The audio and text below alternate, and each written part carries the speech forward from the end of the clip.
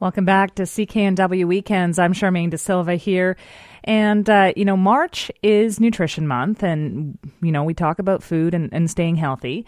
I don't know about you, but when I think of hospital food, the most pleasant images don't really come to mind. I have had a couple of hospital stays in my past. The food was probably the thing that left the most to be desired. In fact, in one case, many years ago, I was staying at VGH. Luckily, my younger brother at the time happened to work. There used to be an Earl's across just a couple blocks away. He worked there.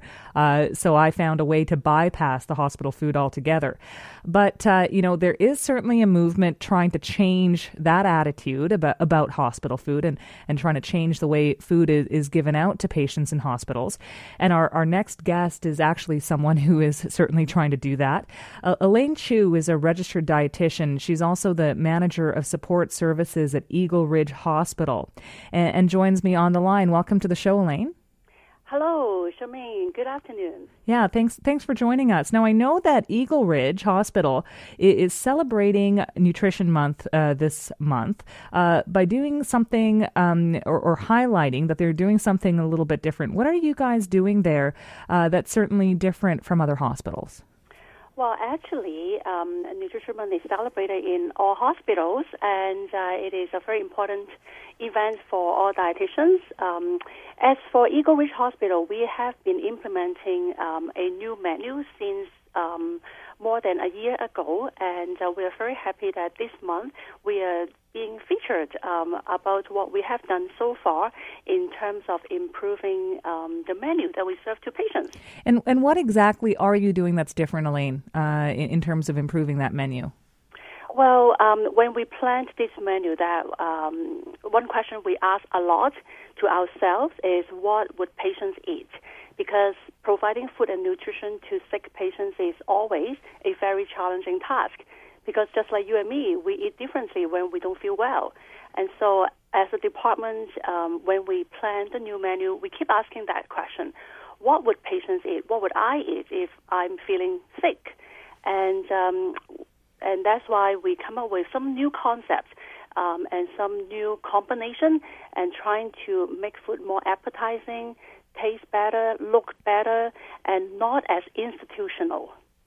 Well, that certainly sounds good. Can you give us an example of some of the things that you do at Eagle Ridge? Of course, yes.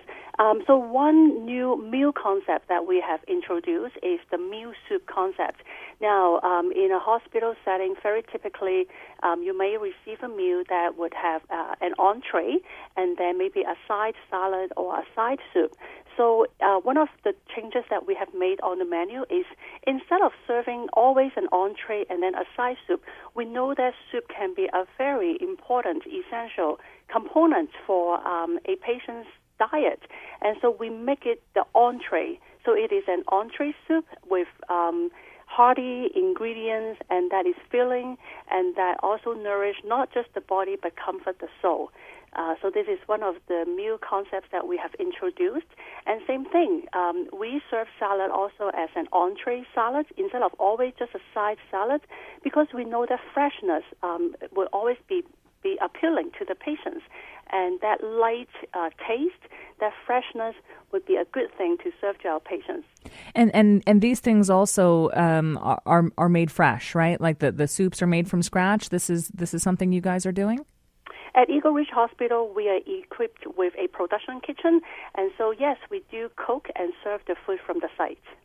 And what has the reaction been from people who stay at Eagle Ridge? Because I can tell you my past experiences, I've never spent the night at Eagle Ridge Hospital. I've spent the night at other hospitals.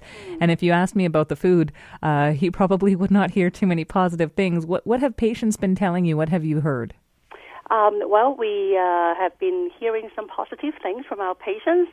One of it is about the meal soup, that they find it very comforting, very nourishing, and very easy to eat. So we know that that is a good direction.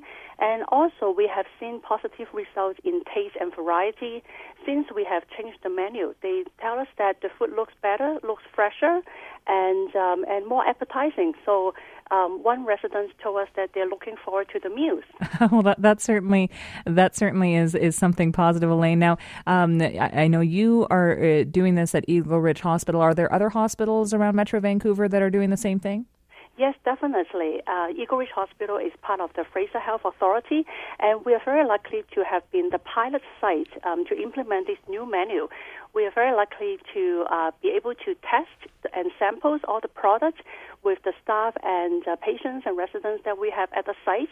And then from there, we implemented the menu, learned quite a few things, make some changes afterwards, and then we further expanded now to I would say all hospitals within Fraser Health Authority in Lower Mainland areas. So hospitals like Royal Columbian, Queen's Park Care Center, Delta, Burnaby Hospital, and then we'll have more hospitals coming on in this year.